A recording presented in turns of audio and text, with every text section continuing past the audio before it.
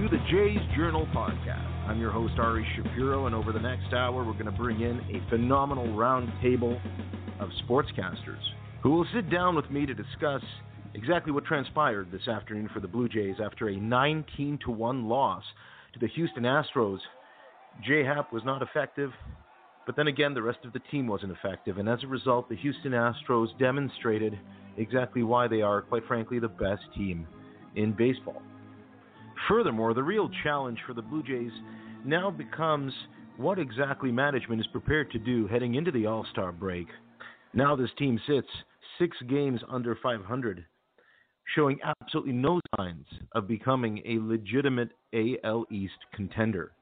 And considering that was the bill of goods that was sold from day one and left many of you in the Toronto market in particular excited about what 2017 had to offer, needless to say, there are a lot of angry, frustrated, bitter Blue Jays fans, and I'm hoping that my round table this evening will bring you a little bit of solace, if not from a therapeutic perspective, but maybe offering some catharsis that if you listen to other people discussing the full extent of what this misery represents, maybe you'll feel a little bit better about it moving forward, because there is a reason to be hopeful. It's all doom and gloom, and I'll apologize in advance if after listening to this podcast, that's the conclusion that you have.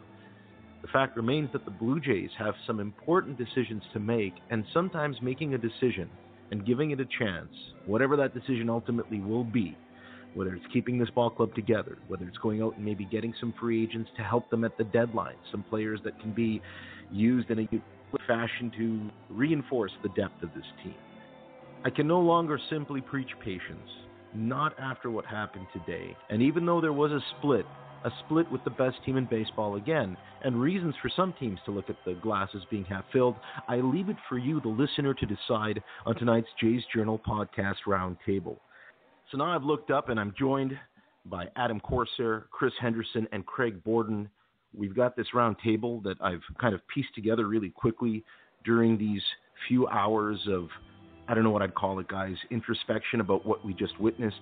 This was a difficult pill to swallow. I want to start with you, Adam. What happened today, and what conclusion have you reached, if any, after watching the Blue Jays get absolutely shellacked 19-1 at home on a beautiful Sunday afternoon? Well, the main thing that I noticed today was that Hap just pretty much unraveled right in the get-go. And I didn't really expect that to happen at all. And what was it in the first inning? Was it 5 or 6 runs in the first inning? Yeah, it was 5 for a second. Coming down from a 5 deficit to start the game, that's really hard to come back from, even given this team, given the fact that they're a home run hitting team. I don't want to sound like a downer, but I didn't really expect it to be sort of a bounce back game. So I don't know. It just seems like when it rains, it pours. I know people hate that cliche, but yeah, I don't know. The team's just not clicking, and I don't know what it is. I'm sorry, guys. Well, and by the way, you mentioned being down by 5 off the hop, guys. That's pretty much been happening on and off all year. I mean, this team I think this team has the worst run differential in the first inning of any American League team. They give up a lot of runs. They give up a lot of runs early, and then they're fighting to claw back pretty much the entire time. Chris, help me understand why. Why is that? What's wrong with this team? Oh, I don't know what's wrong. Oddly enough, just to be devil's advocate here, all this unraveled in the second inning, but it has been the first inning. It's been killing us this season. And I don't know. I was listening to a different call-in show and another couple days ago, and caller posed the same question and just said, is it because you're facing the top of the lineup? And, in this case, I think in this series in particular, it just looked like once they got down, they just accepted a beating, and that's not the kind of urgency that the fan base wants to see out of the team, especially at such a crucial juncture of the season. I'm going to jump in and say one thing. I think they were ready to go into the break by the time they got that 5-run inning earlier in the game.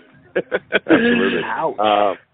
I hate to be that person saying, but I think they used all their bullets the game before. I think they were happy with the split at that point and ready to run into the All-Star break and rest up. I just hope they come out of the gate hot. I guess my question is how much of this has to be attributed to it being Houston? Right, like it could just be that the Blue Jays just faced an incredibly superior team, and There was just no way. Like I talked to Ari earlier this week, and I'm happy with the split. Like I said that to start. I know that doesn't get us any further into any sort of playoff hopes or lighten our spirits, going into the All-Star break. But quite frankly, when you face a team like Houston, I was happy with the split. I don't know if anybody agrees with that or not. Well, Adam, what I would add I'm completely happy with that. Yeah. What I would add to that, guys, sorry to jump in on you, Ari. What I would add is that I would be happy with the split, like just looking strictly at the win-loss column. Two out of 4 with the best team in the majors this year is perfectly fine. However, for me, what's not okay is just the absolute beating that they took in the 2 losses. And in such a crucial series, that like right now, this team is realistically fighting to stay relevant in 2017, and to take beatings like that, and like you kind of said, Craig, it almost looked like they were ready to just throw their hands in the air and go into the All-Star break. You just can't play like that if you want to be considered a playoff team. If I'm the front office, I'm going, okay, guys, if that's the effort you're giving me this weekend, then whatever, I'm shopping who I can, and I guess this season's done because you didn't show me that you wanted it. If you're losing, it's one thing to lose games to a great team, but it's another to get beaten by 19 or 18 runs rather. Like that's just, and to have it happen twice in 3 days is just unacceptable. Well, listen, it's like you mentioned, and we talked about this before, how you lose is very important in baseball in order for fans to appreciate what your team is made of. And Adam, I'm all for accepting the notion that a split is a good thing. How can it not be? The Houston Astros are 31 games over 500. When you split against a team that's 31 games over 500, you're doing something right. But when you lose by 18 runs in a game right before the All-Star break, where your fan base, your long-suffering fan base, with a lot of people who've been on the bandwagon and those who followed from day one and the season ticket holders, expected that at least they would fight back or at least show up, and they didn't. And that's what worries me. That's what worries the brass right now, with Mark Shapiro and Ross Atkins looking down from their perch. I'm envisioning, of course, that they sit on the highest floor somewhere at the Sky Dome looking down at this like some kind of, Darth Vader-like figure. And I'm thinking to myself... Or bird on a wire.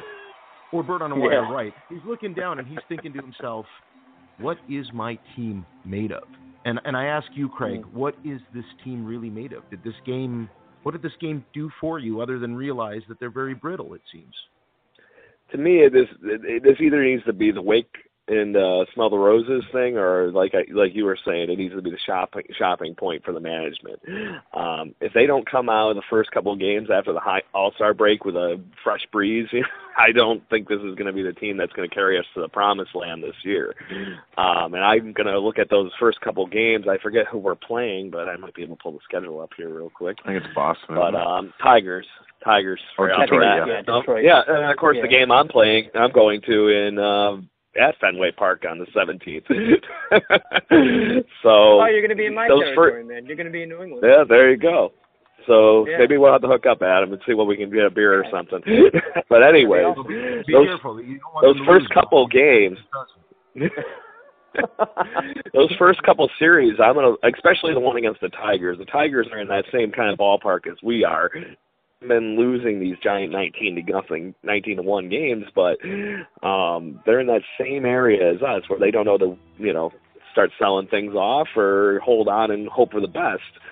So it's going to be fun to see if we can grasp that series in Detroit right off the bat and run with it and see if we have something to play with here or not. I'll jump in. The schedule after the All-Star break, that does not look good because we got 3 straight road series. So we got Detroit, Red Sox, and Cleveland. And, Cleveland. That's not something I would like to go with right after the All-Star break. But, I mean, I guess, I don't know, am I the only one that, maybe I am, that's sort of excited about the aspect of, I don't want to say rebuild. I hate these terms that have been throwing out, like rebuild and retool, but sort of like a refreshing after, if they do sell off some pieces, to me that's sort of like, okay, yeah, we throw in the towel for this year essentially. That's that's baseball. That's what happens. But I don't know. I'm sort of excited about the aspect of getting back assets for the future. I don't know if anybody else feels that way. For me, it totally depends on who they're selling. And I agree with you. I mean, at this point, I've been an optimist for most of the year, but the last kind of couple of weeks in particular have just sort of killed it for me. Even with the even with the split and the Yankees series win, I still kind of feel worse about the team, I think, now than I did 3 weeks ago. But for me, it depends on who they're willing to trade, because right now I'm not sure how much they're going to get for guys like Estrada or Batista or Liriano, the guys that are on expiring contracts. They can get a few pieces that are kind of maybe wild cards that may end up being something that may not. It's hard to say, but I think if you're going to really go for that sort of thing, then I think you have to look at.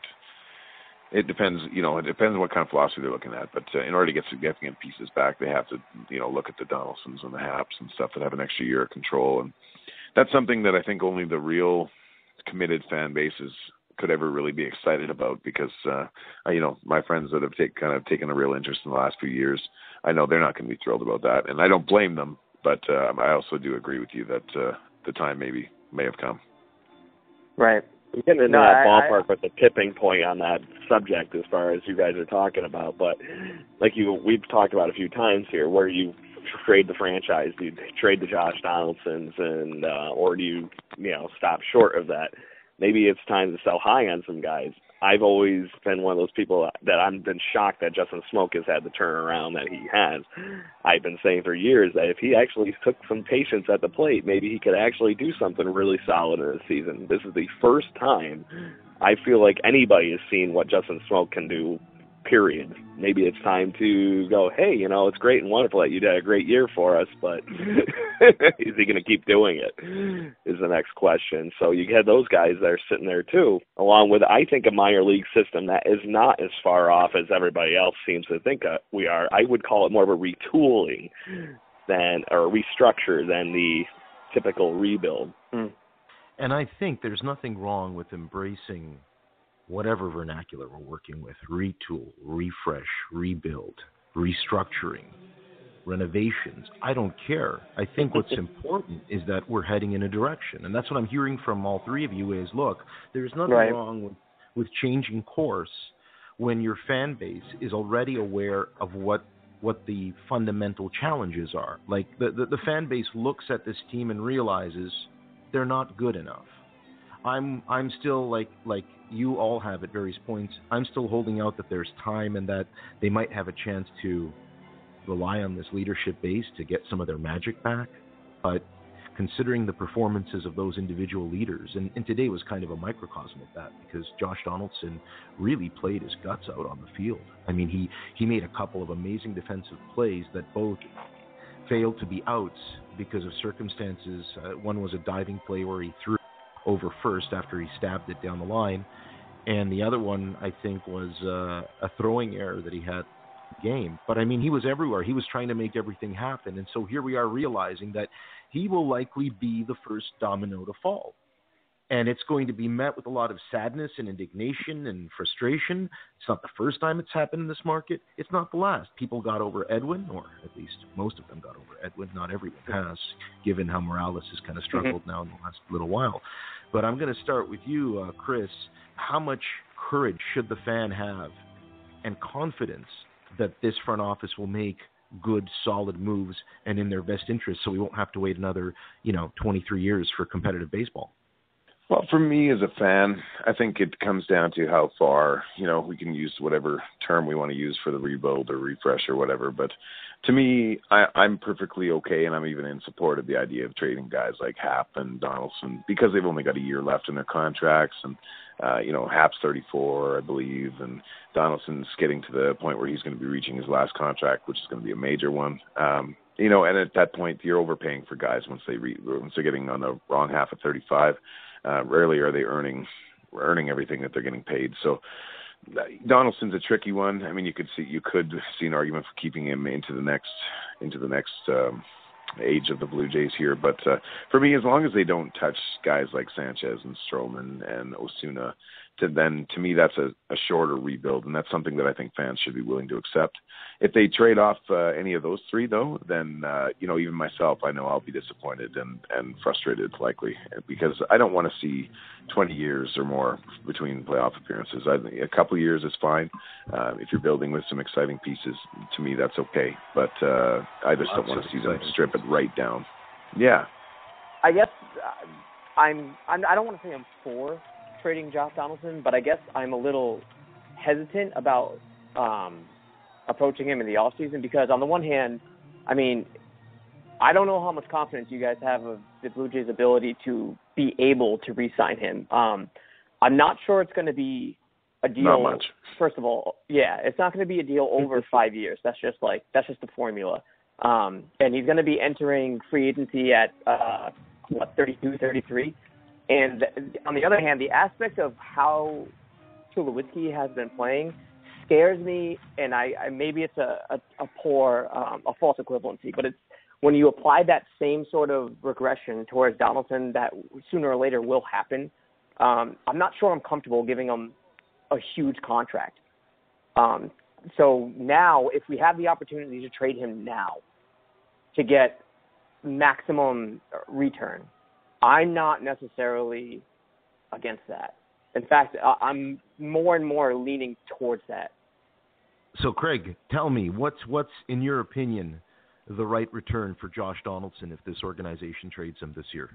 My return on that is you're getting prospects that are probably in the ballpark of minor league or major league ready. You're not going to be getting somebody that's a single A player. We got plenty of guys that are at single A level with, pitching and everything. So I don't see anybody coming out of the gate and going, hey, I'll give you these 5, minor leaguers unless they're, top prospects of some sort.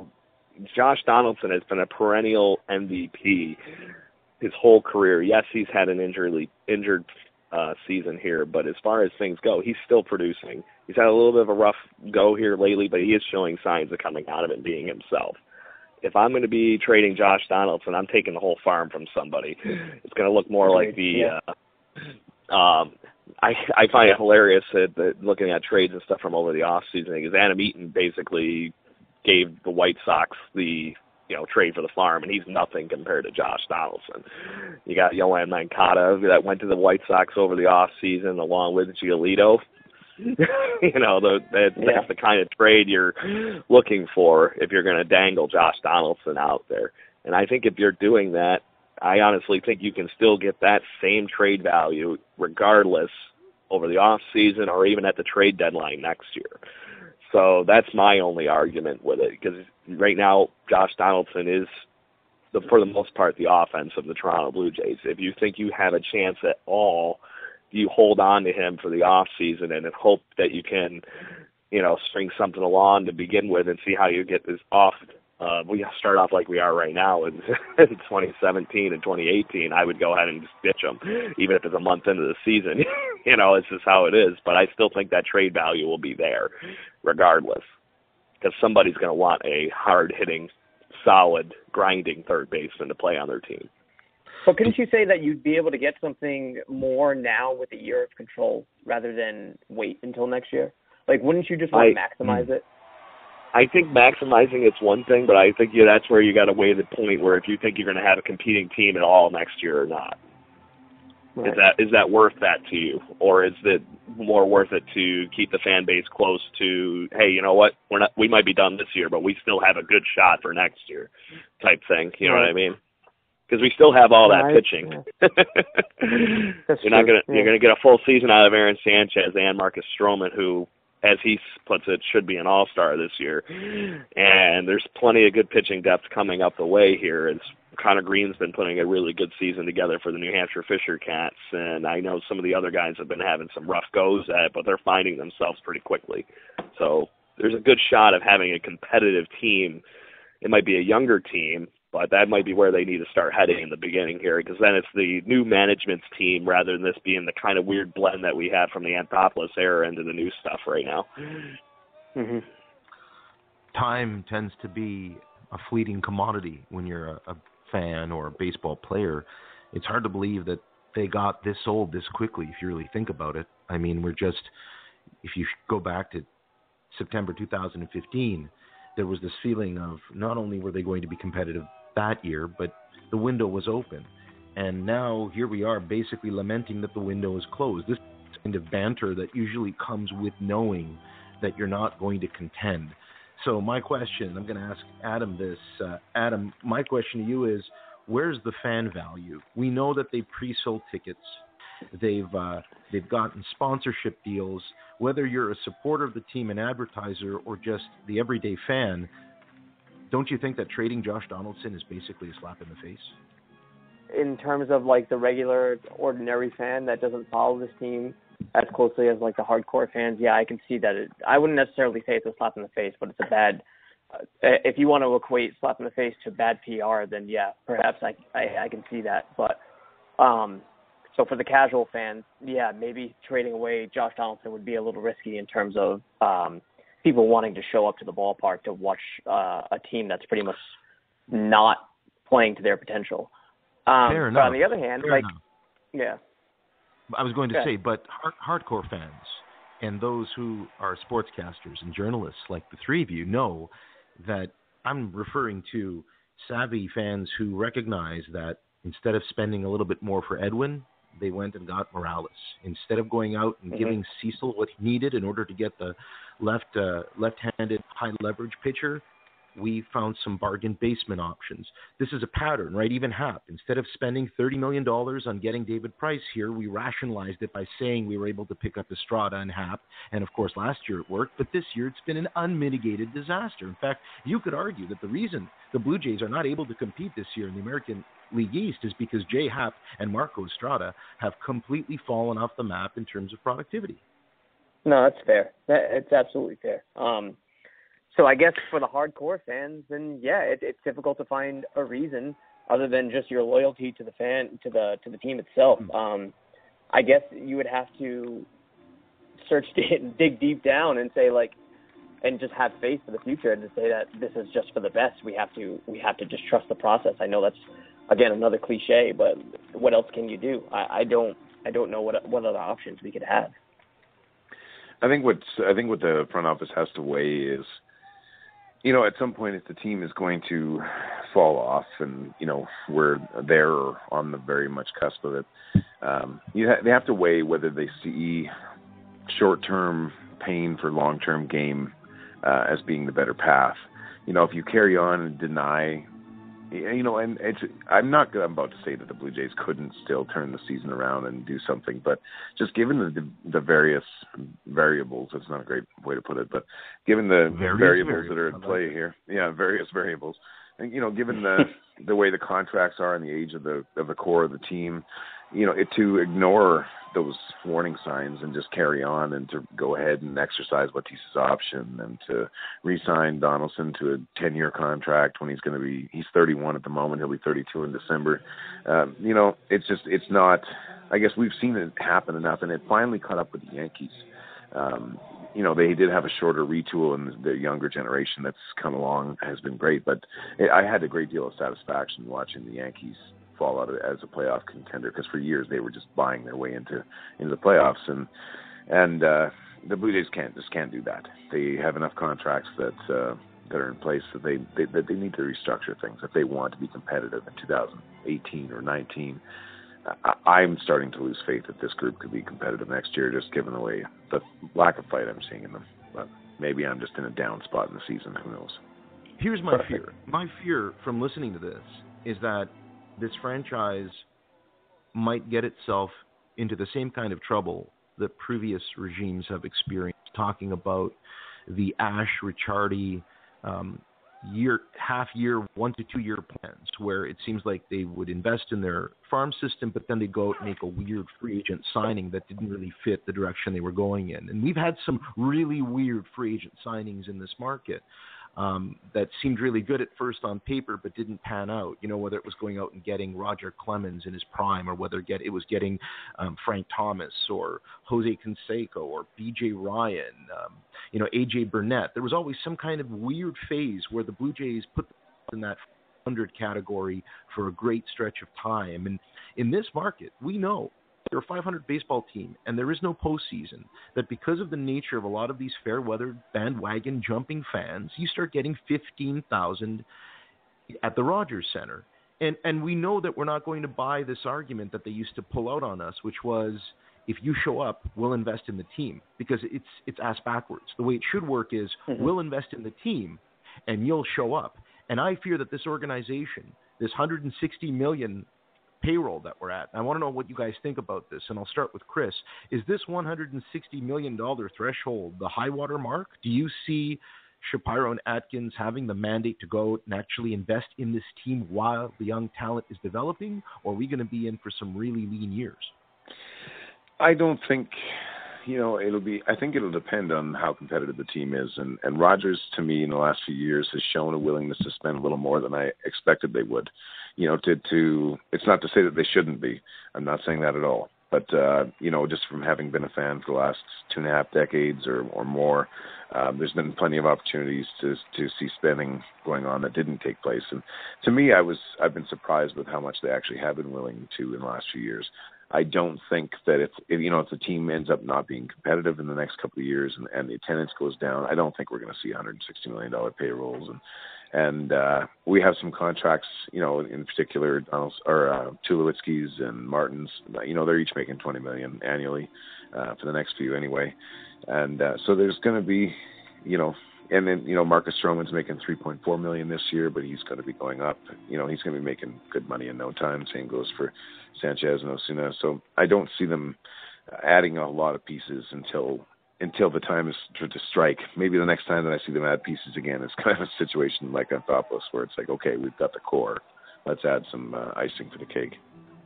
So I know where you guys are going with this, and as far as I just happened to look this up as it popped into my head, at the 41 seasons that the Toronto Blue Jays have been active in the major leagues, we are basically a 500 level team for the whole record of everything. I don't know if you've ever looked this up, but our total win percentage as a team, period, is .498. Wow. I find that a little amusing and surprising because you remember how it was in the late 80s. We were the best team in baseball and then crushed it into the 90s and then fell off the planet again. I don't still see us being that team that's fallen off the planet. Maybe it's because I have the looking glass of seeing what's going on in the minor leagues on a daily basis, but maybe there's something I'm not seeing here. Yeah, we have plenty of guys that are falling off. There's plenty of falling off here that we're getting out of our main guys. I said this on the last podcast that I know that we're going to have the Tulo and the Martin contract eventually coming off here, but as soon as you have that coming off, you're talking about having to pay Stroman, Sanchez, Osuna, totally. That young core that we are slowly developing, and we're doing. That's the one thing I'm going to give the management credit to, that they have been doing a good job of vitalizing that minor league pipe. Yes, it's great that, prospects are prospects, and it's nice to know you had these things coming, but I don't disagree with what Anthopoulos did and trade the farm either, because I can win now or I could always hope for the future. I think right now this is where you do kind of take that step back, hope for the future, and I don't think the future is going to be as far away as everybody seems to think. I was watching the Futures game today, and right when I got back from Dunedin, Florida, and I only got to see a little bit of the DJ's game while I was down there because of some fun I had going on. But as far as things go, Vladimir Guerrero went 2 for 4 in the game, 2 singles, and the one he just completely annihilated the left center field. And this is off of a guy that was, I want to say for the Cincinnati Reds, like one of their high-end prospects. Pitching-wise, that was 2 levels above where Vladimir Guerrero currently is standing.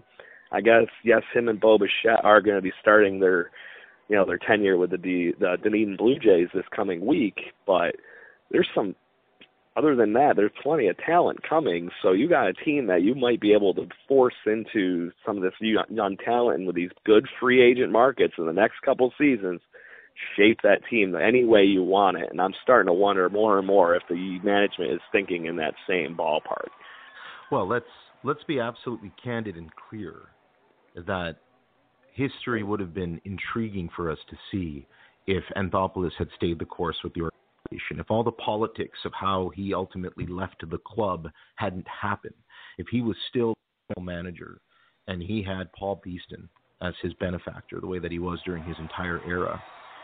It would have been fascinating to see how much money the Blue Jays would be prepared to spend on this window. Because you mentioned the late 80s.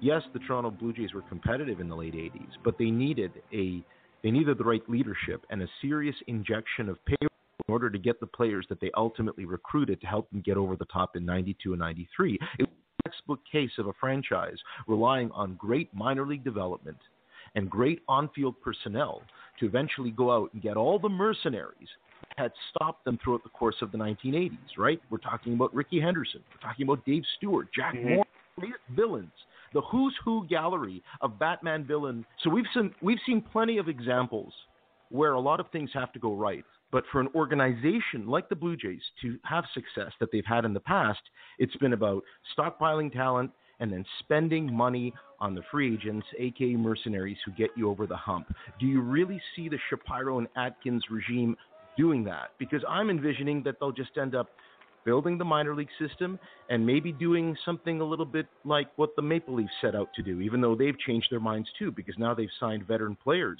Do you see the Blue Jays maybe, let's start with you, Craig, do you see the Blue Jays not only developing the Vlad Guerreros, the Bo Bichettes of the world, but then maybe going out and spending money to get some great veteran leadership or maybe some of this present talent to help make that transition more palatable?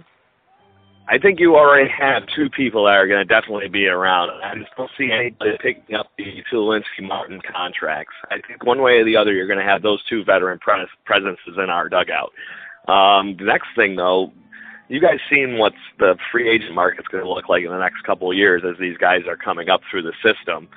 They might have some guys that might fall down the ranks just because Mike Trout's, Bryce Harper's of the world are going to be out on the line here for anybody to grab. Be able all of a sudden bargain somebody that is an everyday solid player.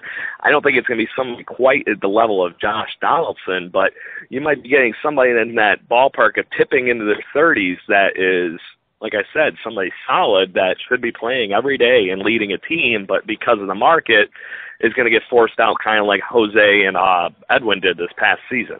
Mm-hmm. But I do full-on believe that they're going to hold on to, I think Vladimir Guerrero is going to be a Blue Jay one way or the other.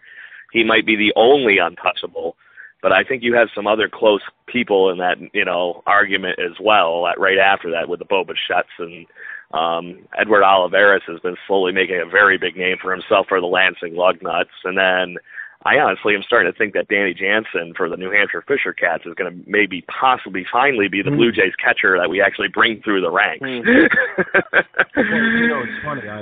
I had Jerry Goldberg Strassler on my show last week, the voice of the Lansing Lugnuts. And if you listen to that spot that I had with him, he's clear that we have a lot of great things to look forward to. But he urged caution. And this is what I'd like to get your opinion, whether, Adam or Chris. When we say be cautious because it'll take time, therein, again, lies that fear that I have personally, that management will start saving money, developing talent, and the next thing you know, baseball will become a distant third in the relevancy of the Toronto sports totem scene. And considering how hard and how long it took for them to get to the church.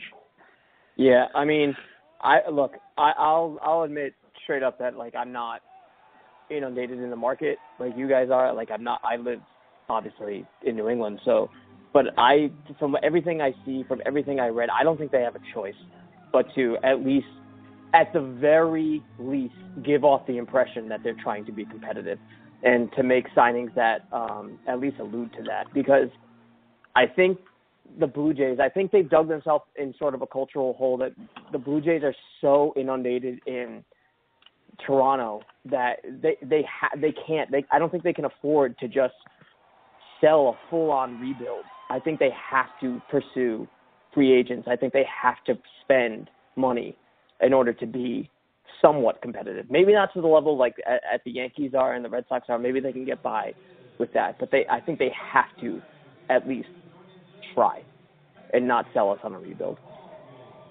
Yeah, and I think that's why, as I was kind of saying earlier on, I think that's why if they're trying to sell the idea of a mini rebuild or a retool, then keeping guys like Marcus Stroman and Aaron Sanchez and Roberto Osuna is the next kind of veteran. They'll be the next veteran core by the time the Guerreros and Bichettes and potentially Danny Jansen's come up. They can't strip it down to nothing, or the fan base will just shut down. And especially now because the Maple Leafs are actually relevant for the first time for well over a decade, and the Raptors are going to continue to be competitive. So it is a real thing that if they're not at least giving the fans the impression that there is a reason to believe, then then we've seen what happens to the Rogers Center. It gets quiet pretty quickly. And by the way, that's the reason I explained the Patrick Marleau free agent acquisition for the Maple Leafs the way I do. Whenever I'm on shows, radio, whatever, I talk about the fact that it legitimizes an organization's intentions. You may not agree with the way that they're building the team necessarily, and a lot of people have problems with bringing in a 38-year-old veteran into the fray when you've got all these young kids. But I think it comes back to what I mentioned earlier in the show, fan value. Where's the fan value? I mean, guys, we're not millionaires. We have our threshold of disposable income, and we put away our hard-earned dollars so we can travel through the lovely Gardiner Expressway and that malicious DVP experience getting down to the downtown Toronto. For those of us, of course, that don't have to go from Saskatchewan or Rochester or New England, I mean. But at the end of the day, you're spending money to get to the Rogers Center. It's an expensive prospect with parking and concessions. And here you are on a Sunday afternoon sitting down to, after being fed goods, a marketed media campaign about how you're an AL East contender, and you lose 19-1. What are we supposed to make of that? To me, that's a colossal failure, both from a business perspective and from a sport team competitive perspective. It's just absolutely ridiculous. I mean, there were so many bitter people, and I don't even want to imagine what the J-Stock experience must have been after the game. I actually debated opening the line so I could kind of share in that, verbal abuse that would follow. But, my degree in sports psychology isn't completed yet. I mean, I understand the frustration, right? I mean, I guess for the diehards, like, it doesn't matter if they win or lose. You're going to go anyway. And to me, seeing them at Fenway or even taking up the drive to Toronto to see them at the Rogers Center, for me personally, it doesn't matter because to me that's an experience. In and of itself. But at the same time, I can understand why it'd be frustrating, and I can understand why people would be of the mindset of, well, if they're not going to bother, neither should I. I get it. I guess it just goes back to the notion of you just have to – baseball is a game of ebb and flows, right? And you're not going to make postseason every season. They're going to be down years. It's just part of it. And it makes moments like what we had in 2015 and even 2016 that makes those moments that much better for those that stick around. I think we have to be very careful when we identify what hardcore fans really like. I mean, we might be diehard fans who will follow our team through thick and thin, but when a team is unable to compete through any stretch of time, like it's about consistency. We talked about this on previous shows. I've spoken about this ad nauseum with all three of you. You need runs and momentum to get going in a direction to show the fans that you're a capable team. And we don't want them to blow it up and rebuild it. And we genuinely believe that there's a chance they can compete, but they haven't been able to show that. These blowout losses happen about once a week, and then we shrug it off. And then the mainstream media says it's just one game. And then a bunch of people on social media remind us that this has been like a broken record. It's starting to feel like Groundhog Day. I feel like Bill Murray reaching for my alarm clock and realizing that I keep hitting that Blue Jays sign, and it's just a matter of time before this team gets absolutely blown out of the water. And the pitching is there. That's what's so frustrating about it. It's almost as if collectively something's going on with this team where they slump their shoulders and decide after the first or second inning, we're not going to be in this game. So let's just kind of take our lumps, and maybe tomorrow will be better, like Dave Stieb. Before you all blame it all on Punxsutawney Phil or anything, but in the Groundhog Day, I agree with you, Ari. It does felt like that, but it is not one more game anymore. Over the weekend here against the Astros, we had 2 thrashings. So, yeah, we laid it out a little bit on them on the other 2 games in the series, but it still was 2 games. And correct me if I'm wrong, I think there was at least one other one this week that we got licked pretty well. Not terribly sure off the top of my head. I'd have to look at the stats and stuff, but part of that's also because I have my head in the minor league stuff. But maybe that's a good place to have your head, Quake. It is a reoccurring broken record thing as far as it goes. I mean, thrashing, Craig, let's be clear here. Thrashing, as I understand it, is the art of being pummeled collectively. We were pummeled by not just the entire team, but how many times were our pitchers prepared to throw the junk that they threw to the Altuves and the George Springers? I kept tweeting that those 2 alone are single-handedly crippling our chances to get a series win. It's just amazing to me. It makes me wonder, is everyone on the same page? Because, these pitchers are capable. But did you really expect that Aaron Sanchez and Jay Happ would get blown out in the series when it started? No way. Absolutely. And I definitely didn't think Evan Gaddis would ever have a 4 RBI game in this season, but that's besides the point. And Altuve, I mean, guys, I don't know about you, but watching that whirling dervish of activity, that diminutive monster, what a player. To me, he pound for pound is the most talented baseball player playing. Like, in terms of size and package, no one offers you Altuve. Would you agree with that statement? I'm happy with that statement. He's like Dustin Pedroia in his prime. He's Pedroia 2.0. But better, I think. Maybe even better, yeah. Because, I mean, Pedroia was known for being able to bring speed to his game and some power, but Altuve just looked to turn anything on at any time. And he's got such an amazing sense. That's what I think bothered me about this series, gentlemen, is that from watching the way the Blue Jays tried to compete, the team they were against just seemed more intelligent, savvy, taking advantage of their speed, bunting runners along, and putting runners in scoring position, and this game today having glorious opportunities in delivering. And we know baseball is a game of momentum. And this afternoon when they were down 5-0, Kevin Pillar came up with a glorious opportunity to plate a run with a runner at third in less than 2 outs. And, geez, what do you think happened? The story of our season. Runners in scoring position, 15th in the American League, gentlemen. Discuss. 15th in the American League, $160 payroll. And we want to blame management for not bringing in the talent? What about the fact that the talent we have is simply not performing? Who outside of just is having the kind of year that makes you say that we have a chance to feel confident about their performance? Everyone's either mean or they're struggling. Yeah, on the offensive side, there hasn't been all that much to get excited about.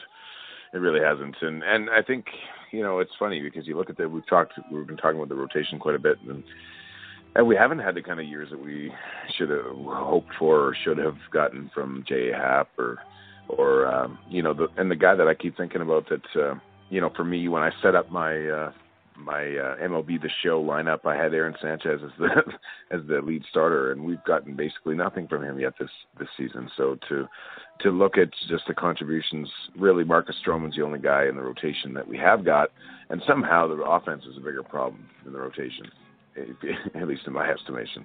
So, I mean, that's why at this point it's like, wow, I mean, there's every reason when you look on paper to believe in the club, but boy, oh boy, it's getting awfully late to keep making excuses for them.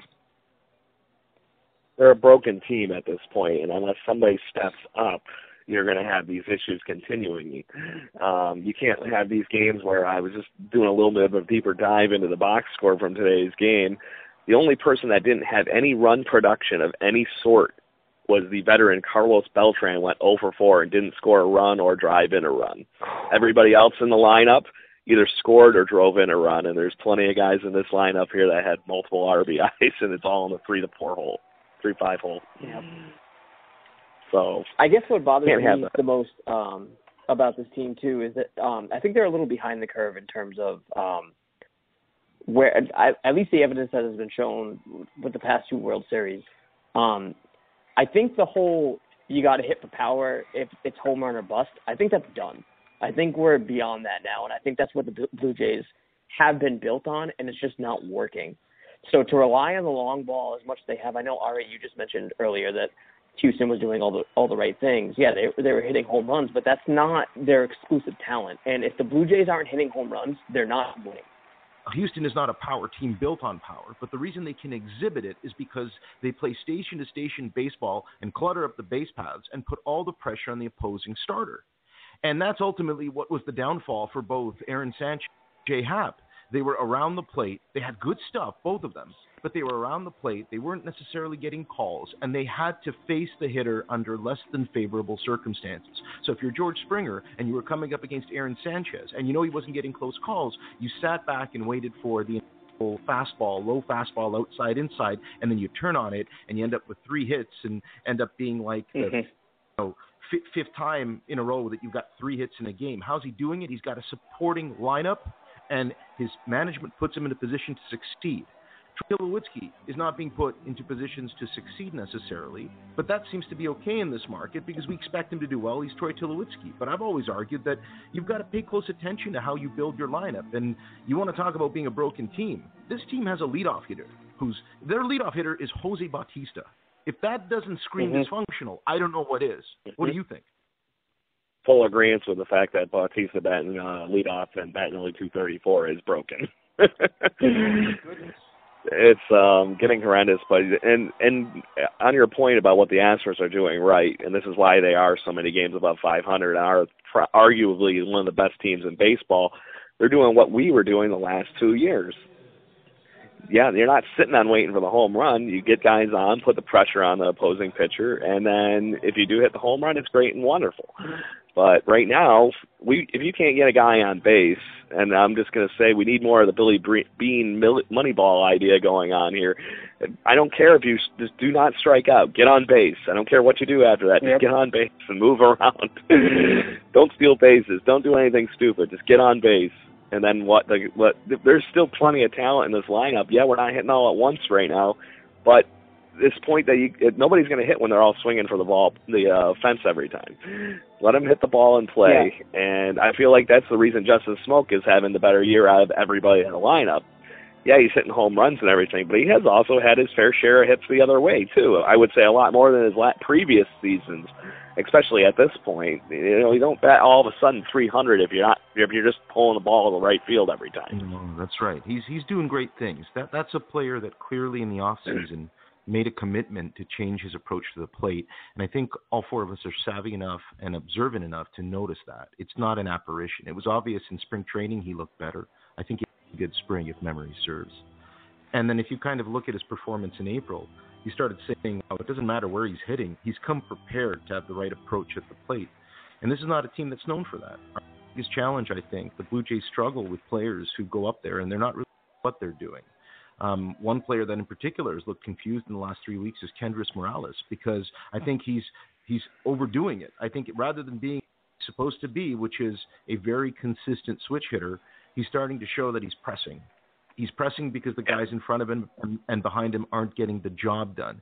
And when you're Jose Bautista, for example, and you're hitting over 300, with a 400 on-base percentage, and the team is 6-10 with you leading off, it's not working. Because I don't care how well he does in the leadoff spot. I care about how well the lineup and the team performs. And it seems like we're ignoring the important metrics, which is what is really your best lineup? What is your best use of the bullpen? It's another thing that isn't talked about. The fact that even John Gibson is pressing. His inability to manage the bullpen properly in the opening game of the Boston series set the tone for the end result of that entire series. The team was demoralized. They could have won that first game, just like they could have won two of the 3 games against Baltimore. And then to go into New York, show some semblance of life, and lay the kinds of eggs that they laid during this weekend, it's baffling. It's what makes a lot of people call in and vent and troll the internet and say that the sky is falling, which is a shame because we know it's a talented ball club, isn't it? And it is a talented ball club, and it is sad to see it like this. We know what this team could do. We watched it the last 2 years, and they were, perennial playoff teams, and nobody really questioned it. It was just, we started off 2015 slow and made the right moves, and then, nobody's going to stop us. We rolled that same team pretty much into 2016 and steamrolled our way right into the playoffs. It was just, we ended up having to go for the wild card game, but we won. It was that simple. We've lost some key parts, I think, but what we put back into place, I think, built an adequate playoff team. And with all these little, mismanagements and whatnot that Ari was just pointing out, this might be contributors to why we might not be hitting on all cylinders. Well, I'm wondering at what point, and I'm curious your opinion on this, Chris, at what point might management start playing the injuries card? And say, we've had an average of 12 players on the DL at any given time. We don't have our regular second baseman. We've had a revolving door policy in left field. We've had to use our catcher to play third. We've had to use our high-leverage right-handed reliever to be a starter. My concern also is that this can be spun in very creative ways. Will management be brave enough to say, we just had a lot of slack-jawed yokels who didn't the money that we based on the money that we paid them, or will they say we had a really difficult year with injuries and circumstances, so we're not that disappointed? What do you think is going to happen when the dust is settled? I don't think they'll. I think maybe they'll use the whole injury angle as just a reason for why the team needs to go in a different direction. Because as we know, as players get older, they get hurt more frequently. Even myself, the other day, I was playing in a softball game and felt the first hamstring tug I've ever had in my life. And went, oh, great, I'm 33 and this starts now. And I think about these guys that are in the same kind of same kind of age range that I'm in, and I'm not a professional athlete, so it's the injuries become more of a reality as you get older. And we were incredibly lucky as Blue Jays fans to witness the rotation staying as healthy as it did last year, which was a huge contributing factor. But to me, the injuries haven't been the problem. To me, and maybe I shouldn't even say that. Maybe it's because you hear about guys being really banged up and that are still in the lineup, but it's just been more of an underperformance thing. I don't think they're going to come out and call out players, especially like a Tulowitzki who's under contract for a few more years. I don't think they're going to come out and say, "Wow, Troy really sucked this year, and we paid him a lot of money and he sucked." You can't really say that, but I do think that it's just been more of I blame underperformance more than I do on injury. That's my take. What do you think, Adam? Yeah, I personally don't. I hope they don't play the injury card, because I'm not sure how. If later down the line they say, well, we've had a lot of injuries and it was tough to catch up. Circumstances dictated that this is just the way it turned out to be. Well, at the same time now, or not 1 or 2 weeks ago, they said, okay, well, we're still in a position to contend. The facts are the same now and towards the end of the season. It doesn't matter either way. So to say, if at the end of it they say, look, we just had some bad injuries, that's just the luck of the draw. Well, my response would be, well, you said you were in position to contend. You should have done what it took to maintain that, or at least progress from that. But that's opening somewhat of a Pandora's box, because that was the concern when the season started this year. The way that the acquisition of going out and getting Pierce and Morales was ultimately provided to the fans of Toronto by management was this kind of tremendously pragmatic rationale that these were the kinds of players that could help them stay competitive instead of going with the fan favorite. And I mean, Lord knows I don't want to revisit that again, because I've been asked to comment on it so many times. I'm quite frankly my own voice. What's done is done. Edwin is no longer a Blue Jay. But you can't help but wonder where sometimes the smallest, or more in this case significant, decision can have an impact on chemistry in the clubhouse. He was very much a part of the team that all three of you have described was competing in 15 and 16. It makes me wonder whether or not management understands those intangibles, which might make it easier for them to trade away a Josh Donaldson or get rid of Troy Tulowitzki's contract. Even though we know that intangible is so rare and fleeting in baseball, isn't it? I mean, if not for what Tulowitzki and Donaldson have brought to this franchise, none of this would have happened. What they really did was not just about performing well on the field, but making those around them understand, guys, this is baseball and we're here to win. Yeah, and you reach a point with those guys, going back to the whole contract thing, even Russell Martin, I think in his first year in Toronto, what did he make, like $8 million? And then it went up to 14. Now he's at 20. So having, it's not really directly answering your point, but I just got me thinking more about just the state of the contracts and the situation with these guys. Eventually when you take a stab, say they brought back Edwin Encarnacion. That's where I was going with this, I guess. Say they brought him back. Well, they probably were committing 4 years at $25 million minimum, let's say, just for the sake of this conversation.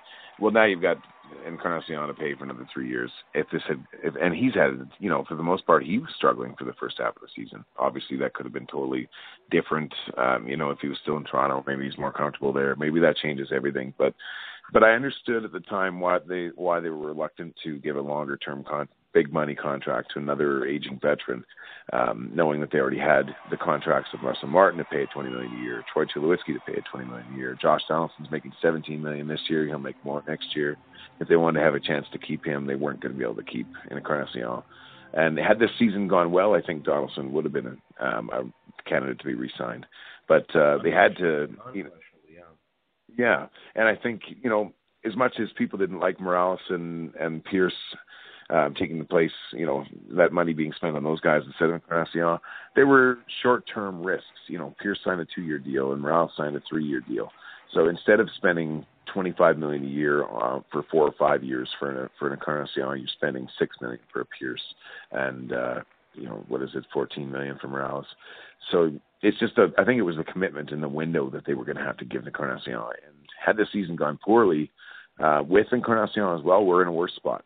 I remember that according to John Heyman, they offered Edwin 4 years, $80 million, around there. Yeah, and maybe it's $20 million. So then, but yeah, I was trying to remember the numbers, but I think it was their initial offer was, I think 4 years and 80. You're right. Yeah, actually, you're right. Yeah. But as to a point to what we were chit-chatting about earlier, though, that was what the market ended up being. We thought the market value was going to be this, and we were giving him a fair deal for that time. That's how the market panned out, and maybe that's what we're looking at down the road here. Power hitters are not making as much money as they used to. I was very shocked to see that this off season, but I think it's to the testament of what we were talking about earlier. The game is changing, too. You need to play more of the station to station, not wait for the home run. You even seen the downfall of the Yankees here in the last few months because, Aaron Judge is still doing what he was doing, but everybody around him has been falling off. So, same kind of deal.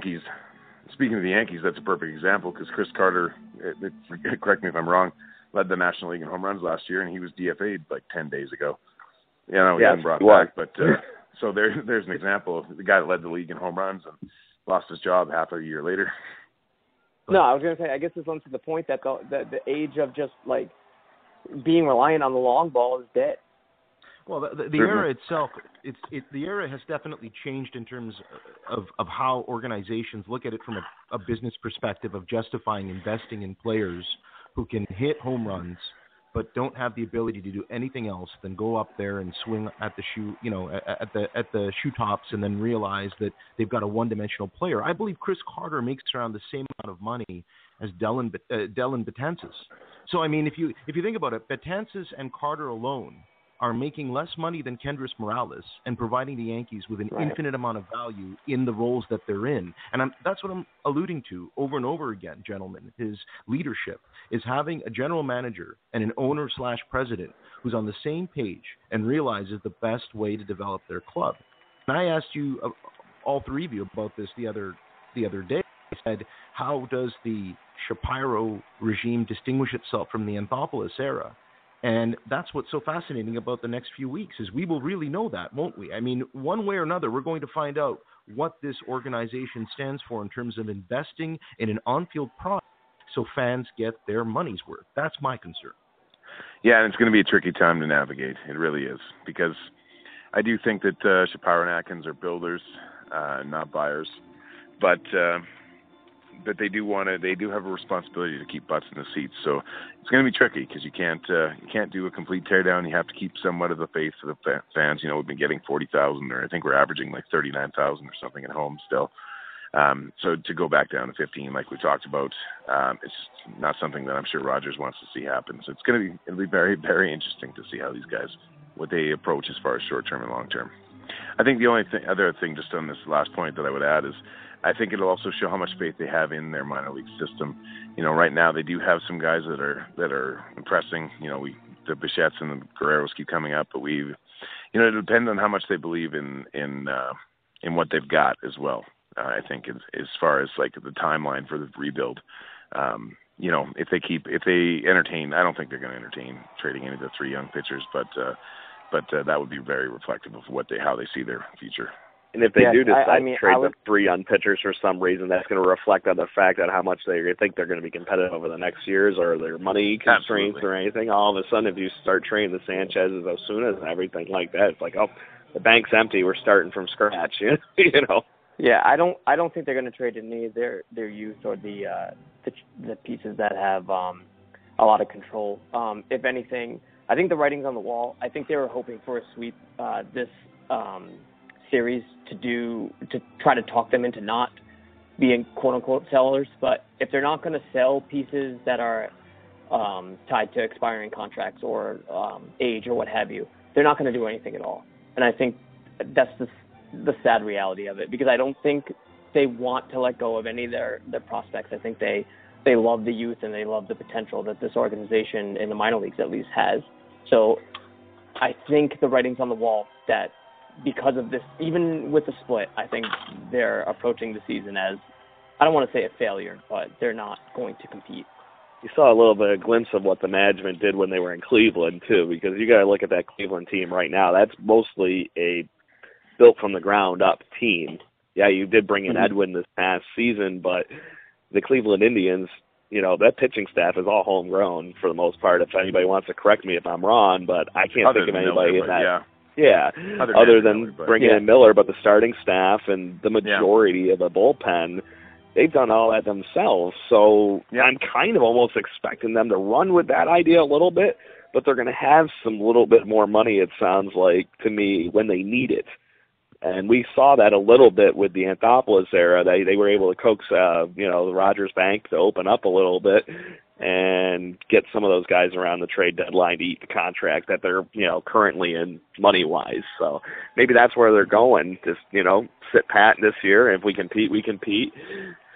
And run with the kids when they come up, But they're going to have to start making some decisions with these kids, and then they're going to be getting toward the AAA levels and stuff in the next year or so. So, analysis, guys, great insight. I don't want us to think that there's a need to be cynical per se. We just need to be realistic. I think we can all agree that there are tough times ahead for this franchise, tough times ahead for the next few weeks of executive decision-making. I want to thank all three of you for joining me. You've been listening to Adam Corsair, Craig Borden, and Chris Henderson. Gentlemen, thanks for being here. My pleasure, Ari. As always.